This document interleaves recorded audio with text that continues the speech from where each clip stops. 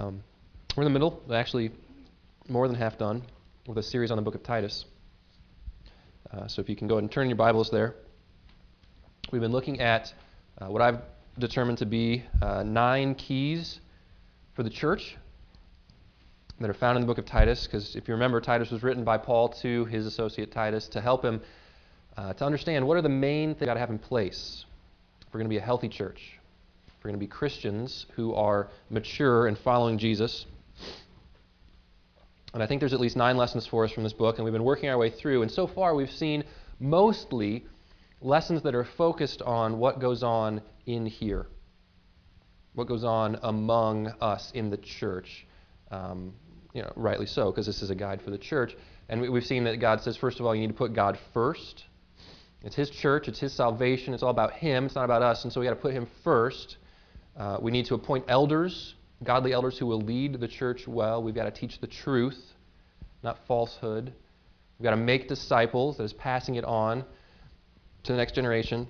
And then last week we saw that we need to live under grace. That is, that recognize that that same grace that saved us is the grace that enables us to live lives of obedience to Christ. Well, today we're going to change the perspective a little bit and see, well, what does it mean for us to be a church that lives in the world?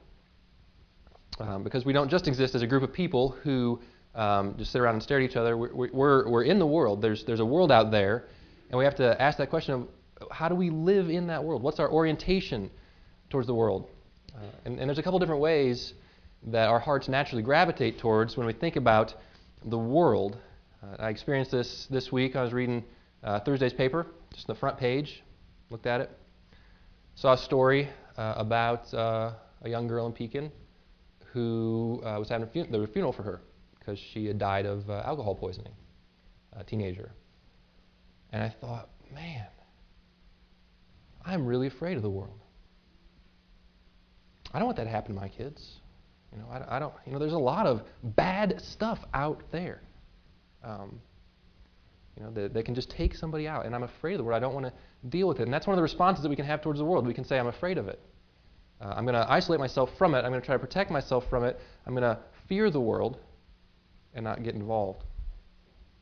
I believe just above that on the front page, I also read a story about some developments that are going on downtown in Peoria. And they were discussing a couple businesses. One of them is Brown Bag Video, which is one of those so-called adult stores. I don't know what's so adult about it, but seems kind of juvenile to me. But these adult video store right next door to Club 307, which is some sort of swingers club. And I thought, wow, there's a lot of scum out there. There's a lot of bad stuff out in the world. And instead of being afraid of it, I just wanted to condemn it. So why don't we just get rid of places like that? Why does that have to exist? And so you can fear the world. If you want to run away from it, isolate yourself from it. You can condemn the world. Just want to burn it up and say, get rid of all those people out there. But neither of those are the response that God calls us to as His church. Because neither of those are the attitude that God Himself has towards the world. I'm sure many of you remember John 3:16. Many of you know John 3:16. What does God do? It's for God so loved the world. God so loved the world that He gave His only Son, that whoever believes in Him would not perish but have eternal life. Don't you remember John 3:17? But it continues and says, "For God did not send His Son into the world to condemn the world, but in order that the world might be saved through Him." So what is God's attitude and actions toward the world? Well, He didn't fear the world. He didn't stay away and isolate Himself from the world, say, I'm not going to get involved in that broken mess. I might die. He didn't condemn the world, stay off in the distance, and just say, well, I'm sorry, you're on your own. He had an attitude of love. God loved the world that compelled Him to action. He sent His only Son so that Jesus Christ would live for us and die for us. And in that atoning death, we could be saved and not condemned. So that's what God did for the world, and that's what He calls us to do for the world. He calls us to love the world. That's the 6th key for the church. That's what we're going to look at today in the book of Titus. You can have that attitude of love for the world that leads us to action. So if you're looking in Titus, in chapter 3, we're going to look at mostly the first 2 verses, but I'll read the first 5 for us. Titus 3, 1 through 5. And the first 2 verses focus on the action that we do, this demonstration of love for the world. And the last few verses, 3 through 5, help us to see what the attitude is or how we get the attitude of love. So, Titus 3. Remind them to be submissive to rulers and authorities, to be obedient, to be ready for every good work, to speak evil of no one, to avoid quarreling, to be gentle, and to show perfect courtesy toward all people. For we ourselves were once foolish, disobedient, led astray, slaves to various passions and pleasures, passing our days in malice and envy, hated by others and hating one another. But when the goodness and loving kindness of God our Savior appeared, He saved us, not because of works done by us in righteousness, but according to His own mercy, by the washing of regeneration and renewal of the Holy Spirit. So we've seen this passage, and we don't see a lot of explicit uses of the word love. What we see in this passage is a description of what love looks like. In the first 2 verses, we see these descriptions of what it means for us to love the world, just in practical terms. And in the last few, 3 through 5, we see where that attitude comes from for us to love the world. And what I want to present to you today are 2 ways from this passage in which we can love the world. The first one is we love the world by being a good citizen. And the second one is that we love the world by being a good neighbor. Okay? So we love the world by being a good citizen. And I want to start with the actions, because what we see in verse 1. Verse 1 says, remind them to be submissive to rulers and authorities and to be obedient. So the first action that we see for how we love the world is that we obey sacrificially for the good of others. This is the way it usually works. What Paul is saying here is he's saying, there are rulers and authorities. There are governing authorities. For him it would have been emperors and appointed officials. For us it's elected officials, federal, state, local, police officers. There's people who have authority, governing authority. And it's our responsibility as Christians to submit to them, that is to acknowledge their authority, and to obey them to do what they tell us to do. And this is an expression of love for the world. And that might seem like a stretch for you. You might think, when I think of the government, the last word that comes to mind is love, especially as we get closer to April 15th.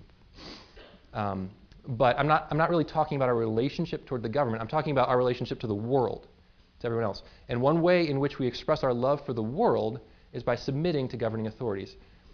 Because governing authorities are a gift from God for the public good.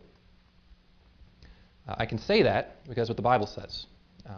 In Romans 13, Paul expounds on this little verse a little bit more. We don't get a lot of background in Titus.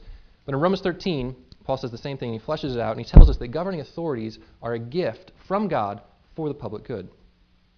Let's go ahead and read it for you. Romans 13:1, he says something very similar. He says, let every person be subject to the governing authorities, for there is no authority except from God, and those that exist have been instituted by God. Okay? So, governing authorities are given by God as a gift. Verse 2, therefore, whoever resists the authorities resists what God has appointed, and those who resist will incur judgment. For rulers are not a terror to good conduct, but to bad. Would you have no fear of the one who is in authority? Then do what is good, and you will receive his approval. For he is God's servant for your good. Okay?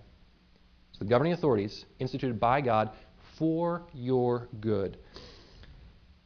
But if you do wrong, be afraid, for he does not bear the sword in vain, for he is God's servant, an avenger who carries out God's wrath on the wrongdoer. Therefore, one must be in subjection not only to avoid God's wrath, but also for the sake of conscience, for because of this you also must pay taxes, for the authorities are ministers of God, attending to this very thing. Pay to all what is owed to them, taxes to whom taxes are owed, revenue to whom revenue is owed, respect to whom respect is owed, honor to whom honor is owed. So here's the idea. God has given us the governing authorities. He's instituted them, and the general idea is that governing authorities are there for our good. That is to protect the public good by enforcing laws that restrain evil. And one of the things that the government requires in order to do that is taxes. Okay? That was verse 7 there, that we're supposed to pay taxes to them. Now, when we submit to the governing authorities, we're demonstrating love to the world because we're obeying the governing authorities for the public good. All right, let me give an illustration that you're all going to hate me for. Like I said, it's tax season, right? Okay, so I was doing taxes, filling out my Illinois 1040, and there's this line on the Illinois 1040 that's new this year. It's not a new tax, but it's a new line. And it says, it's called the use tax. Familiar with this? The use, U-S-E, use tax. It's been on the books apparently since '55, but they're just starting to put it out there now because it's a tax that's required for you to pay. It's essentially like a sales tax. Like if you buy stuff over the internet or mail order and you don't pay sales tax on it, you're required to report what you've paid. I'll read you a description of it here. It says the use tax is a sales tax that you, as the purchaser, owe on items that you buy for use in Illinois. If the seller does not collect at least 6.25% sales tax, you must pay the difference to the Illinois Department of Revenue. The most common purchases on which the seller does not collect Illinois use tax are those made via the internet, from mail order catalog, or made when traveling outside of Illinois. You must keep your receipts when you make these types of purchases. And one of the examples they give is, say you go to Georgia and you buy some jewelry there, and they've got a lower sales tax, and you bring it back to Illinois. You're supposed to figure out what the sales tax is in Georgia, the difference between Illinois' use tax and their tax, and pay the difference on your income tax. All right. I think this is a really stupid tax. I think it's really onerous. I think it puts a lot of burden on us to keep your receipts and figure out sales tax where you're buying things, and you're paying tax not on purchasing something but using it in Illinois. I mean, I feel like this is the sort of thing that our founding fathers would like throw in with the Stamp Act and say, we need to revolt because of what you're doing here. Okay, I don't like it. Here's the deal: I got to pay it, right? We got to pay it because I believe Romans 13:7. I believe Titus 3:1.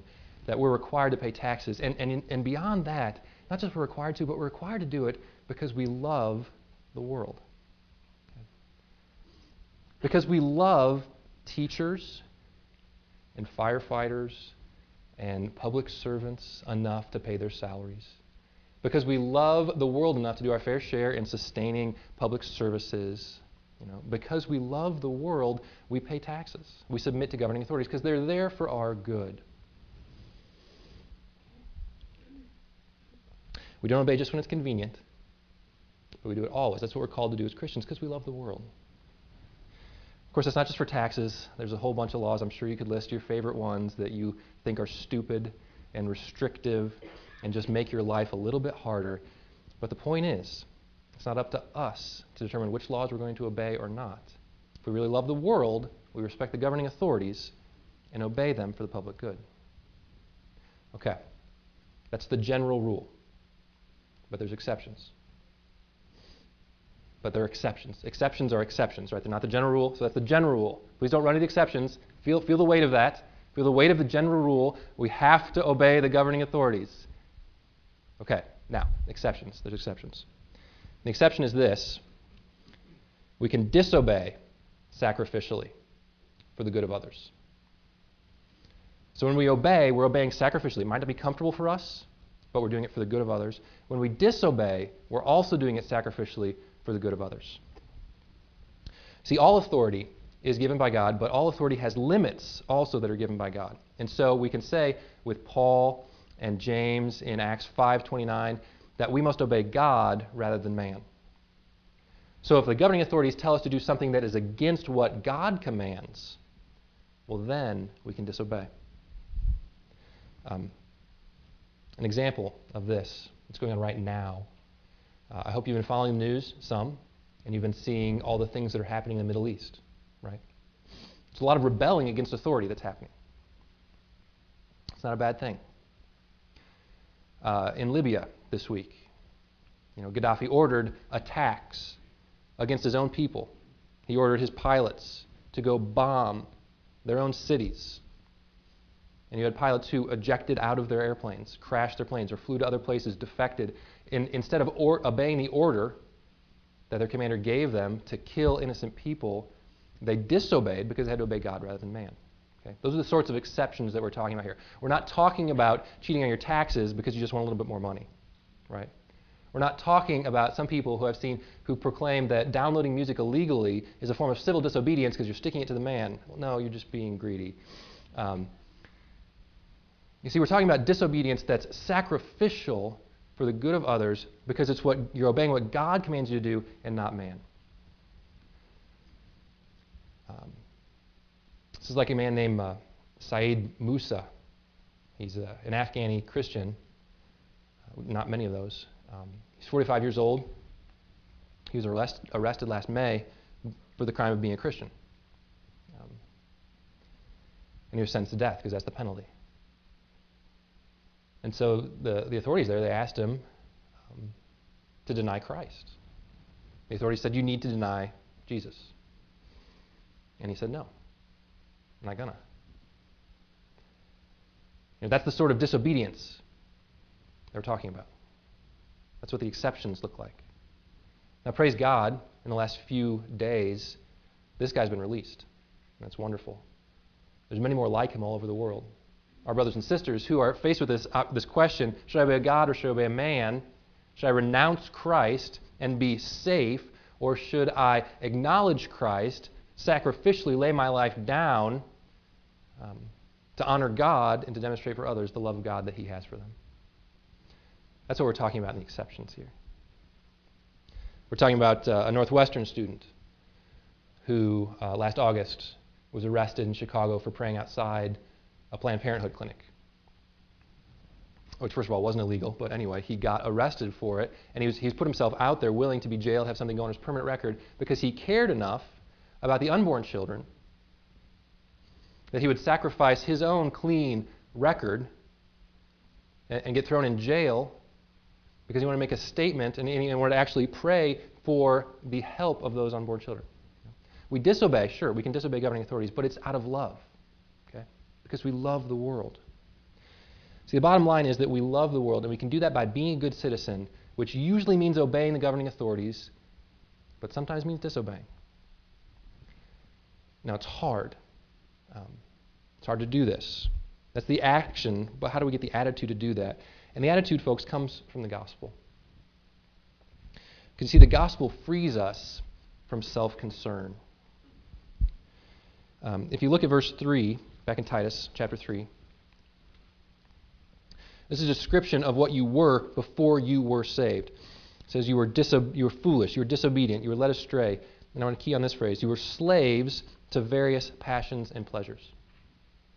So before you were a Christian, you were a slave to your passions and pleasures. That is, your primary orientation was towards yourself and towards how you could please your own passions and please please yourself. You were primarily concerned about yourself. So when you're confronted with a situation where the government asks you to obey, and it's going to cost you something, it's not going to hurt anybody if you obey, except you.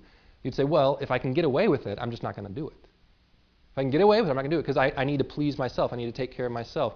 There's no way I'm going to pay these taxes. They don't know how much I bought on the internet. They don't know that I bought this thing in Indiana and it cost, nobody's going to know. I don't have to do that. I'm just going to please myself. I deserve to have that money. I deserve to do this. No. That's what we were for. Or when we were confronted with the opportunity to help someone, to disobey the government to great cost to ourselves for the good of another, we'd say, heck no. I mean, I'm sorry for you that you're in such a bad situation, but I'm not going to put my neck out for you. How does that serve my passions and my pleasures? But the gospel comes in. God comes in and He shows His loving kindness for us, and He rescues us from our self-concern. He rescues us from that slavery to ourselves so that now when we're confronted with an opportunity to do good, to obey the governments for the good of others, we'll do it, no matter what the cost. We can pay our taxes. It's just money. We've got Jesus. When we're confronted with a chance to disobey the government for the good of others, we can do it. We'll go to jail. We've got Jesus. Okay? When we're satisfied with Christ, it empowers us to be the best citizens the world has ever seen. But that's not all. Because we love the world by being good citizens, but we also love the world by being a good neighbor. When Jesus was asked, what's the greatest commandment? He said, the greatest commandment is this: love the Lord your God with all your heart, soul, mind, and strength, and love your neighbor as yourself. And in Titus 3, verses 1 and 2, we get some nuts and bolts of what it really looks like to love our neighbors. I want you to notice the scope of the commands here in Titus 1 and 2, 3, 1 and 2. He says, be ready for every good work. For every good work. Speak evil of no one. Avoid quarreling, be gentle, and show perfect courtesy toward all people. So what he's talking about here is how we interact with everybody. How do we interact with the world? And the interesting thing is, it's the exact opposite of how you would act towards an enemy. Everything that's commanded here of how we act towards the world, it's the opposite of what you would expect to do if the world were your enemy. The first thing is he says, be ready to do good for others. It's in verse 1. And what he's really talking about here, notice he doesn't say do every good work for others, but be ready to do good work, which means that he's talking about a disposition in our hearts, as we have a predisposition to do good for others. This is not what you do for your enemy. When you have an enemy, your predisposition is to do bad for them. Like you're looking for opportunities to make life harder for them. But what we're saying here is you're looking for opportunities. You're just eager. You're ready for every good work. That no matter who it is that the opportunity is to serve, you're there. You're serving them. You know, your enemy falls down on the ice. You run over there. You pick them up. You care for them. You know, somebody across the street needs their driveway cleaned. You just go do it. Someone that you have a long-standing grudge against gets sick and they have medical bills. You start the fundraiser to help pay for those things. Like you're looking for opportunities to help others, to do good. Because the world's not your enemy. We're called to love the world. Same thing with number 2 here. So we're ready to do good for others, but we also don't speak badly of others. Now what do we do towards our enemies? How do we speak about our enemies? You know, our culture says, our world says, our political discourse says, if you've got an enemy, you speak badly about them. You find something that they said, then you take it in the worst possible way, and then maybe you add a little bit to it to make it sound even worse, and you vilify your opponents. You make your enemies sound so bad because the point is to destroy your enemies. But what are we allowed to do? We're allowed to speak evil of no one. You know, that word to speak evil, it's literally blaspheme. It's to slander, to malign, to tear down. We're not allowed to do that of anyone. Rather than speaking evil of our enemies to destroy them, our goal is to speak good of them. Because the world's not our enemy. Now, this doesn't mean that we can't disagree with people. This doesn't mean that we can't tell, especially non-Christians, that we disagree with their way of life or we disagree with what they're doing. But the intent makes all the difference. Okay? The difference is that when you have an enemy, you're trying to tear them down, to destroy them. But when you have someone that you love in the world, you disagree with them, but you're doing it to restore. The third is like it. Be gentle with others. Verse 2, and here I've grouped 3 things together. He says, avoid quarreling, be gentle, and show perfect courtesy or humility toward all people. You know, these are 3 phrases that characterize the way that we act towards others, and it's the exact opposite of what you do for an enemy. When you've got an enemy, you fight them. You fight them. You take them out before they can take you out. But he says, don't quarrel. Don't be a brawler. You know, when you got an enemy, you use every advantage you can to put yourself ahead of them so that they can't take advantage of you. But Paul says, no, be gentle and show perfect, absolute courtesy and humility towards them. Man, if you do that towards an enemy, you get walked all over. What we want to do is we want to fight. We want to subdue. We want to win the culture war. We want to take the world out because they're the enemy. No, they're not. The world's not the enemy. We're not called to destroy them. We're called to love them.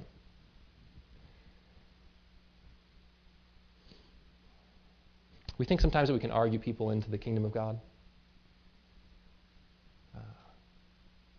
That if we just have the right arguments, if we just maybe even speak loud enough, that we can convince people to follow Jesus. You know the old adage that a man convinced against his will remains of the same opinion still. That's not how it works. We don't fight people into the kingdom of God. We don't destroy them. We love them in. Again, that's really hard, isn't it? Which is why I'm so thankful that God doesn't just give us commands to do and then say, go do them.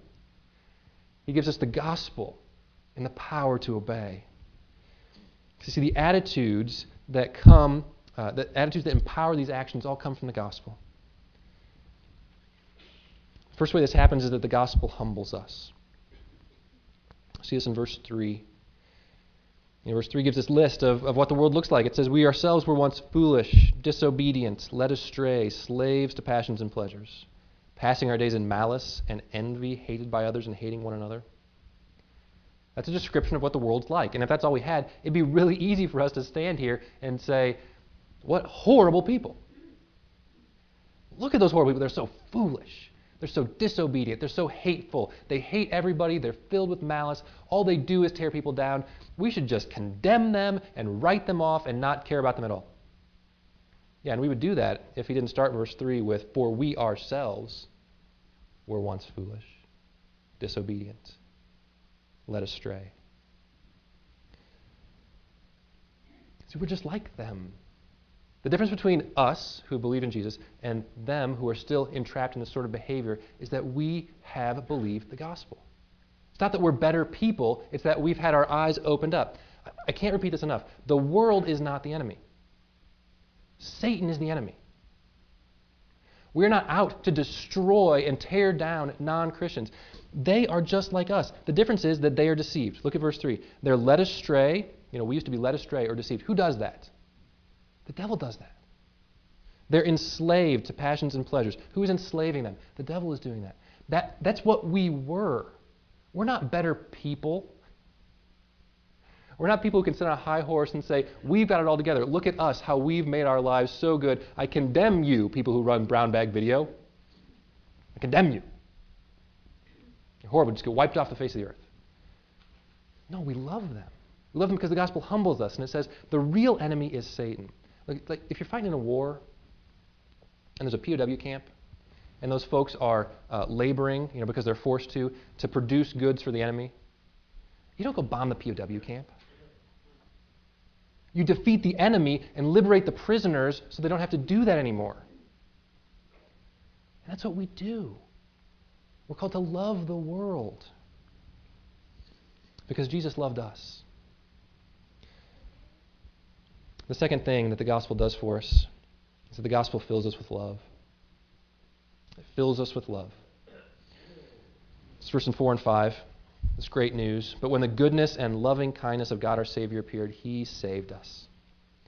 Not because of works done by us in righteousness, but according to His own mercy, by the washing of regeneration and renewal of the Holy Spirit. So folks, my temptation is not so much to condemn the world, but to isolate myself from the world because I just don't feel like I have enough resources to deal with it. Maybe that comes from being an introvert. Probably more likely it comes from being a sinner. But I feel like it's going to cost too much. The people in the world, they really are like this, foolish, disobedient, slaves of passions and pleasure, hurting people, hating people. It's really hard to love the world, the real people out there like that. And I think, I just don't have the resources to do it. Where do we get the resources to do that? I could selectively be ready for some good works, but be ready for every good work, I just don't have. I don't have that. I can be humble and gentle sometimes, but always perfectly. Where do I get that love? Well, it comes from the gospel. See, it's not that we've got a finite canister of love, and we if I love this person, they're going to take it all, and I've got nothing left for anybody else.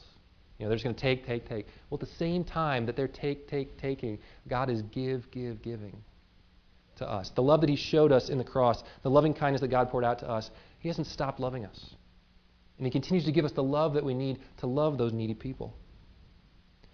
When we were living in Bolingbrook, which is a few years ago now, we had a neighbor lady who was going back to school because her husband was away a lot, and she had kids, and she was trying to improve herself, get a better job.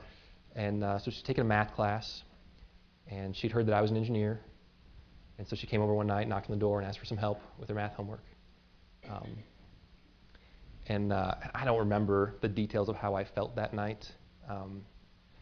I could tell you generally, I probably didn't want to do it because I usually don't want to do that sort of, like I don't want to help people. I'm a sinner. Got it? In my bad hours, I don't want to help people. And so, it probably hadn't been a horrible day. It probably just been a normal day. Normal day, driving through traffic in Chicago and paying tolls and going to work and finally home to my family. Just want to be home with my family, right? Can anybody relate to this? She knocks on the door and says, "Can you help me with my math homework?" And so my normal response would want to be to hide, like to pretend I'm not home. Quick, turn on the lights, don't she's coming over. Or claim to be busy or what. Okay, but that night, for some reason, the love of God was in my heart. Okay?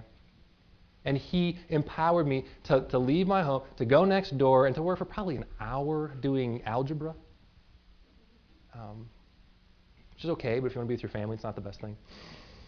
And I share that story, certainly not because I want to be thought of as the hero, because that's that's like the dumbest thing in the world. Oh, great, you helped a lady with algebra, good job. No, but to point out that's the point. That is the point. God is not calling us necessarily to these extraordinary things. He's calling us to simple, everyday obedience. This is how you love your neighbor. This is how you love the world, right? God fills your heart with love for people when a woman knocks on your door and you know her story. You know that she's struggling. You know that her husband is gone all the time and she's got these kids and she's trying to go back to school and she needs your help. You've been filled with the love of God. God has poured out such love for you. God has given you such patience and such forbearance and such mercy. How can you say no to that? You've received the love of God. And that love overflows to help other people in really common, everyday sort of things. And that's what we're trying to get to, where our predisposition towards the world is one of love. Not fear, not condemnation, but love. Do you guys remember those Chilean miners who were trapped last year? Remember them? They were underground for like 69 days. There were 33 of them. They were underground for 69 days. They were about 2,000 feet below the surface. It's a horrible situation. The world was tuned in. It was dominating the news cycle. Well, eventually they got out because the people who were rescuing them took time to, they sent down food and supplies and everything they needed. Took time to figure out how can we get these people out, and they got them out, all of them. It was great.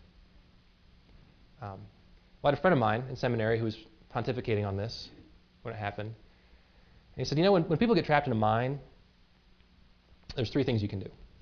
I'm sure there's more than 3, but for the sake of illustration, there's 3 things you can do. So one thing you could do is you could just walk away.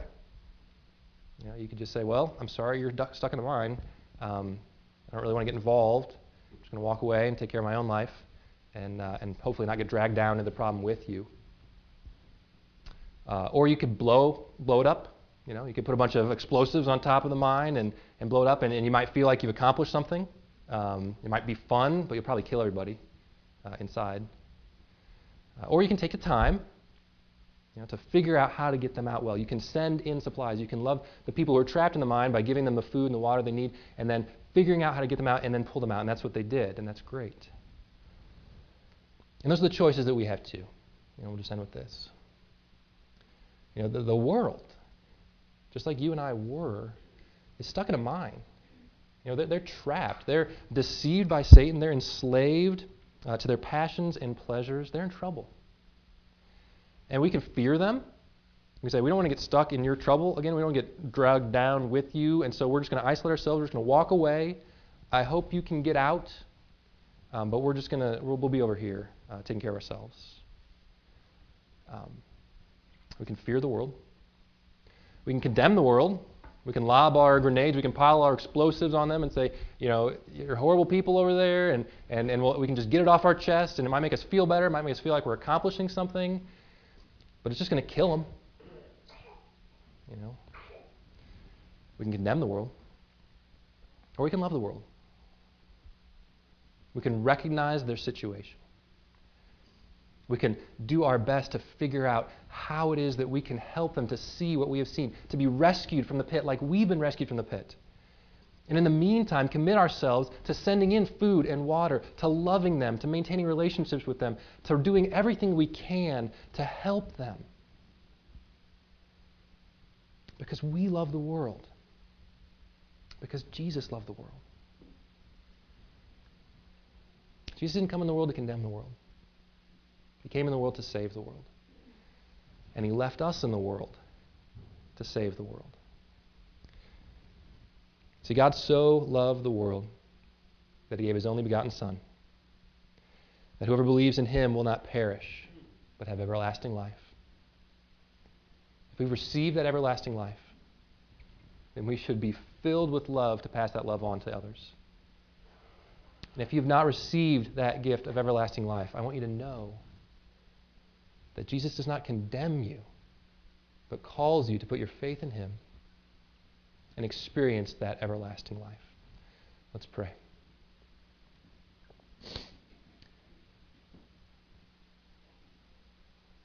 Father, in some ways I feel as if I've laid on my own shoulders and on our shoulders as a church an infinite obligation.